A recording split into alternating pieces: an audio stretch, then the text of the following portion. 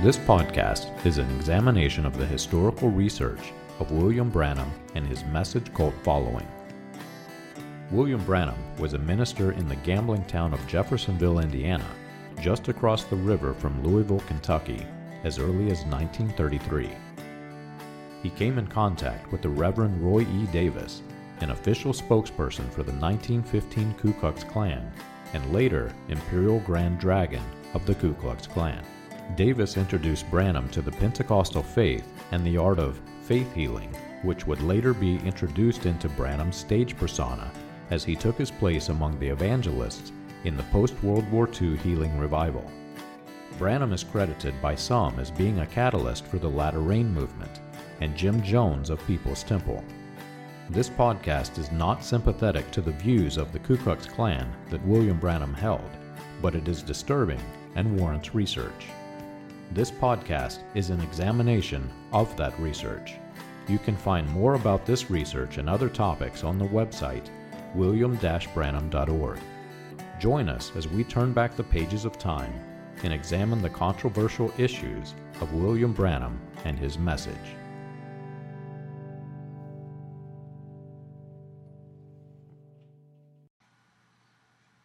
Dorothy Martin is a name that many of you may be unfamiliar with.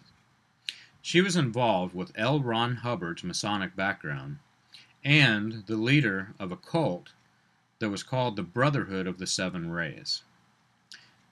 Theology, coming directly from the founder of what is now the Church of Scientology, was the basis for her cult following. And her prediction of the end of the world in 1954 did not go unnoticed by other cult leaders with Freemason ties. You may also not know that William Branham and A. Allen both ran with this date, both proclaiming the end in 1954. While many of you are familiar with William Branham's failed prophecy of the end of the world in 1977, that, he states, is by divine revelation, it's his own words. You may also not know that William Branham mentioned the same thing in 1954. He went first with this, and then A. Allen followed right behind him with it. William Branham says, but look, let's take historically speaking. The first 2,000 years, the world order, is that a Freemason Illuminati term? The world order come to a climax, and God destroyed the world with water. You know that. Then it came forth as a new world. In the second 2,000 years, it came to its end again, and God sent Jesus. Is that right? This is the end of the next 2,000 years, 1954. Think of that. Why 1954? Why not 2000, if it's the next 2,000 years? Specifically, he said, 1954. He continues, in the gospel, Jesus said, the work would be cut short for what? For the elect's sake, or no flesh would be saved. It would be so wicked. We're at the end time, and then the seventh in type is the millennium, 1,000 years. He said that in 1954 in a sermon called The Mark of the Beast, and then not a few months later, A. Allen comes behind him. July 4th of 1954, A. Allen tells this vision of the end of the world, how destruction hits America, and it sounds very, very similar to what William Branham said. He says, at the end of the vision, he says, as the vision spread before my eyes, and I viewed the widespread desolation brought by terrific explosions, I could not help thinking, while the defenders of our nation quibbled over what means of defense to use, and neglected the only true means of defense, faith and dependence on the one true and living God, the thing which she greatly feared has came unto her. How true it is proven that except the Lord keep the city, the watchman waits but in vain. A. Allen. Now, John Alexander Dowie, the Elijah to Branham's Elisha, was also involved with the same doctrine. In 1904, he told his followers to expect the full restoration of the apostolic faith, And he announced that he had been divinely commissioned, very similar to what William Branham was divinely inspired of 1977. Dowie said he was divinely commissioned to be the first apostle, not the last, the first apostle of a renewed end times church. Ironically, William Branham announced that he was born in 1907. He claimed it was the day after Dr. Dowie died. And you see, 1954 would be the Jubilee year to 1904. This was 50 years after Dr. Dowie's 1904 doctrine. In 1951, William Branham says this: "How Dr. Dowie in his death prophesied that I would come to the city 40 years from the time he died, not knowing nothing about it. He died on one day, and I was born on the next. 40 years to the day I entered the city, not knowing nothing about it." Some have argued that William Branham did not mean specifically the day, but he says here, 40 years to the day. Not to the year, not to the decade, to the day. So he's giving 1907 as his birth date in this statement, while his marriage certificate says 1908, while the story he gives of the angel is 1909. And he's trying to prove that he is the Elijah to Dr. Dowie, a false prophet, Elijah. He says, "Oh, how great God's move is coming together. I hear the sound of abundance of rain," speaking to the latter rain people.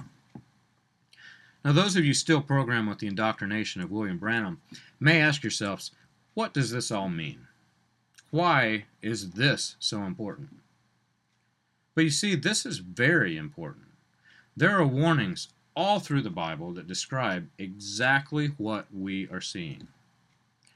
Doomsday cult leaders have one thing in common. They are numbing our minds to the end time by teaching unscriptural doctrines. The Bible says that people will be caught unaware, and these cult leaders are breeding unprepared people. The newer follower in the cult of William Branham won't remember this at all, but some of the older ones will. Before he died, William Branham spoke of a tent ministry. It was one of his visions that failed. In the vision, he claimed one of the Mosley brothers was to fly William Branham all around the world in an airplane to carry a tent that would be used in a great tent revival. And now that airplane that he instructed the Mosley brother to buy is now sitting collecting rust. And even the Mosley brother himself is dead.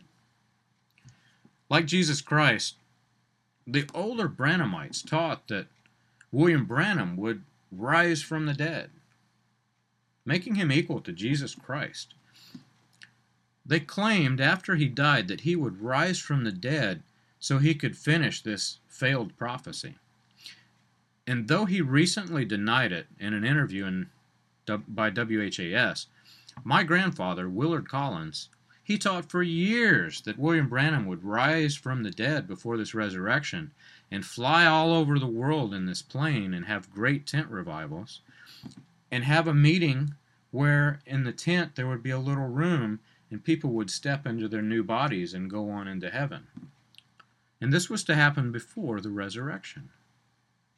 So you have a man rising from the dead before the resurrection.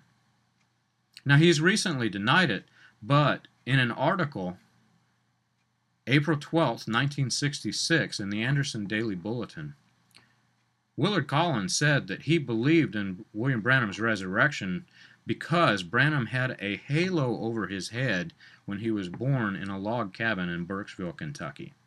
That was his reason for thinking that William Branham would rise from the dead like Jesus Christ. You see, those men who teach their own idea of how the end will come, they fail to include the Bible in their theology. Now, they won't tell you to worry about the world events because we won't be here. according to them. They tell you not to worry. Basically, they're saying, don't get ready. They're saying the bride will already be gone when these things happen. They're numbing our minds to the day of the Lord. Let's review the Bible verses, the Bible chapters about the day of the Lord. They all say pretty much the same thing. Isaiah 1, chapter 1 through 4, you've got famine, you've got Christ coming down on the Temple Mount to restore his throne, you've got the day of the Lord, which it encompasses the darkness that comes, a day that's not day or night. Then a great battle of Armageddon. Then you've got the evening light, and then you've got the survivors who are saved. That's in Isaiah. Zechariah 14, you have the famine. You have Christ coming down on the Temple Mount. You have the darkness. You have the battle of Armageddon. You have the evening light, and you have the survivors. Let's keep going. Joel, chapters 1 through 2. You have the famine. You have the Temple Mount. You have the darkness. You have the battle of Armageddon. You have the evening light. You have the survivors. Are we seeing a pattern here? Obadiah, chapter 1. You have the Temple Mount. You have Armageddon. You have the survivors. Zephaniah, chapters 1 through 3. You've got the drought. You've got the darkness. You've got Armageddon. You've got the survivors. Let's keep going. Zechariah 14. You've got the drought, darkness, Armageddon, evening light, survivors. Matthew 13. You've got the weeds scorched, then the grain are harvested. Again in Matthew 13, the good fish are kept until the bad fish are removed.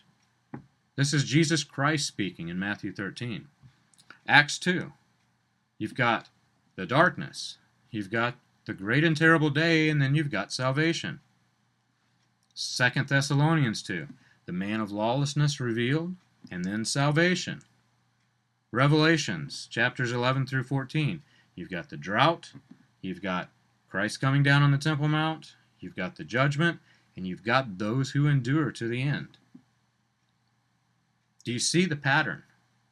Have you actually read these chapters?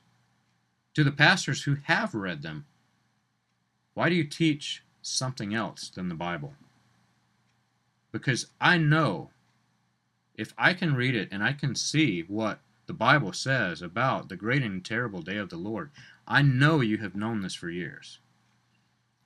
Zechariah 14 gives us the order of events, start to finish, and it doesn't take a Bible scholar to understand it. I'm not a Bible scholar. I'm simply reading my Bible. Let's read it together. I call any pastor who claims to be teaching the Word of God and yet is pressing play on a button of a tape of William Branham, I challenge you to crack open that book that's gathering the dust, and let's read it together. Zechariah 14. Behold, a day is coming for the Lord, when the spoil will be taken from you, and will be divided. Read these words, in your midst. I'm going to read that first line again. Behold, the day of the Lord is coming, when the spoil is taken from you, and will be divided in your midst. If you're not going to be here, there's something wrong. Let's continue. For I will gather all nations against Israel to battle. This is the battle of Armageddon. In your midst. The city will be taken, and the houses plundered, and the women raped. Half of the city will go into exile, but the rest of the people will not be cut off from the city. Then the Lord will go out and fight against these nations as he fights on a day of battle. Now, you pastors, I know you've read this. We haven't got to the evening light yet. We haven't got to the part that you call William Branham. We're still at the Battle of Armageddon, in your midst. And it says, on that day, his feet will stand on the Mount Olives that lies before Jerusalem in the east, and the Mount Olives will split in two. Now, I don't know about you, but I haven't seen God come down and split the mount in two. And we haven't made it to the evening light, so I'm going to keep going. It says that the mount will be split into two, so there'll be a very wide valley, so that half of the mountain will move northward, and the other half will move southward. And you'll flee to the mountains, for the valley of the mountains shall reach Azal. And as you flee, you will flee as you fled from an earthquake in the days of Uzziah, king of Judah. Let's talking about a pretty big earthquake here, one that would split a mountain in half. And we haven't made it to the evening light yet, so you pastors, you can tell me why you're preaching something that's not scriptural.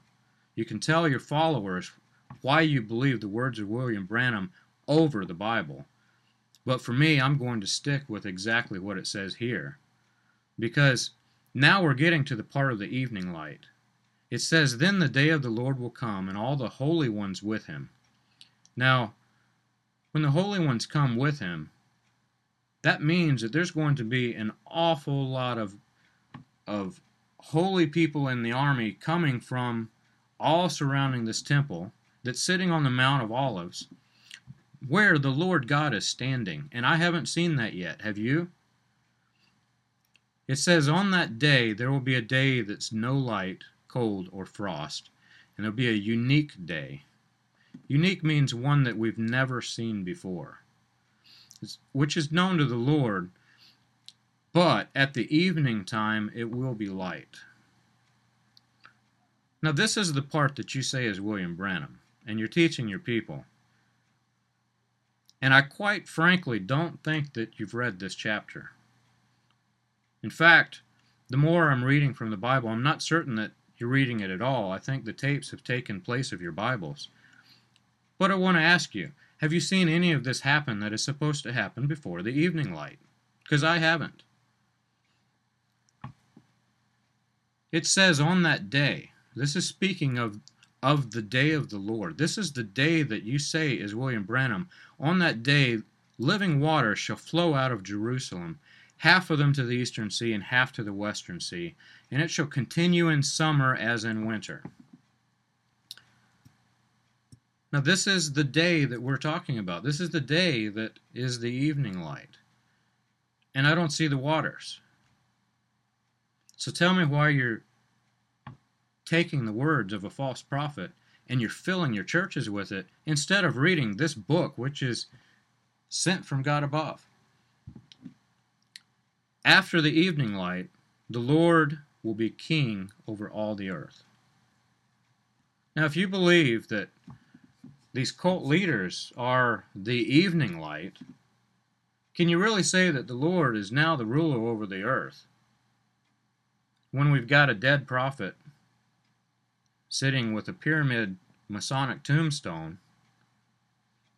I'm not seeing it. It says the whole world shall be turned into a plain from Geba to Rimmon, south of Jerusalem, but Jerusalem will remain aloft on its site from the gate of Benjamin to the place of the former gate, at the corner gate, and from the tower of Hananel to the king's winepress. And it shall be inhabited, for there shall never again be a decree of utter destruction. Jerusalem will dwell in security. So, after the evening light messenger has gone, if you're associating a messenger to this day of the Lord, Jerusalem's in security. So I challenge any one of you to open up your iPads and look at the news and tell me that Jerusalem is in security right now, because I'm not seeing that either. And this will be the plague with which the Lord will strike all the peoples that wage war against Jerusalem. Their flesh will rot while they're standing on their feet, and their eyes will rot in their sockets, and their tongues will rot in their mouths. Now, we've got Syria currently with masses of chemical warfare, and they're sending rockets over. I'm not really seeing this happen to them. I'm not seeing the God over the entire earth standing on Mount of Olives, stopping anybody who's coming from Jerusalem. And that happened before the evening light, remember? On that day, a great panic from the Lord shall fall on them, so that each will seize the hand of one another, and the hand will be raised against the hand of the other. Even Judah will fight at Jerusalem. So we're talking Israel itself is in civil war. And the wealth of all the surrounding nations shall be collected, gold and silver and garments in great abundance. And a plague like this plague shall fall on the horses, the mules, the camels, the donkeys, and whatever beasts may be in those camps. I'm not seeing any of this. In the current events of today, it looks like we're still waiting for that day of the Lord when we see Mount Olive split in half. After the battle, after all of this happens, then it talks about the survivors. Then anyone who survives of all nations that have come against Jerusalem shall go up year after year to worship the King, the Lord of hosts, and to keep the Feast of Booths. So this is after Armageddon, and we've got the people coming to worship God on the Temple Mount, which I also don't see happening, by the way. If any of the families of the earth do not go to Jerusalem to worship the King, the Lord of hosts, there will be no rain on them. Again, he's speaking about the famine. There will be no rain on them. And if the family of Egypt does not go and present themselves, then there will be no rain to Egypt. There shall be plague with which the Lord afflicts the nations that do not go up to the Feast of Booths. And this shall be the punishment of Egypt and the punishment to all nations that do not go up to keep the Feast of Booths. So, tell me, are we seeing God in his temple? Are we seeing people go to the Feast of Booths so that there is rain in their cities, in their countries? I'm not seeing it. It seems to me that you've been programmed and you've been numbed in your brain not to be ready for the coming day of the Lord. This is very serious. And moreover, they are forced to worship. God is so willing that all be saved that he is actually forcing them to worship him. He's not turning them away and closing his doors and saying, unless you're a member of this cult, you're not going to make it. He's actually making them come worship him at the temple. And if they don't worship, they're going to get no rain. Think about that. And on that day there shall be inscribed on the bells of the horses, Holy to the Lord. And the pots of the house of the Lord will be as bowls before the altar, and every pot in Jerusalem and Judah shall be holy to the Lord of hosts, so that all who sacrifice may come and take them, and boil the meat and sacrifice in them. And there shall no longer be a traitor in the house of the Lord of hosts on that day. Now, as Christians, we need to ask ourselves, were we numbed to the day of the Lord? Were we expecting this big battle to come? Or are we waiting for some dead prophet to rise out of some tomb with a Masonic idol, pyramid, made of stone, to fly around in some rusty old bucket of bolts, to carry a tent around, instead of a nice auditorium like most ministers of today would use, with air conditioning? Are we waiting for some silly thing like that?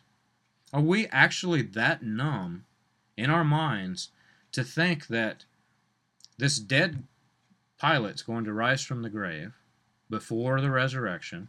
This dead prophet who had many false prophecies is going to rise from the grave before the resurrection. They're going to fly around in some very tiny, comparatively, airplane that's falling to rust right now, and they're going to carry a tent. And people are going to go into a tent instead of a nice, comfortable auditorium that would be actually cheaper than flying this thing around. Is this really what you're looking to happen? Or are you looking to what the Bible says is going to happen, and we're going to see the Lord sitting on his throne, after he splits Mount Olives in half. What on earth are the pastors teaching you? Why are you paying tithes to a person who has not even cracked open the cover of his own Bible? I'll let you decide.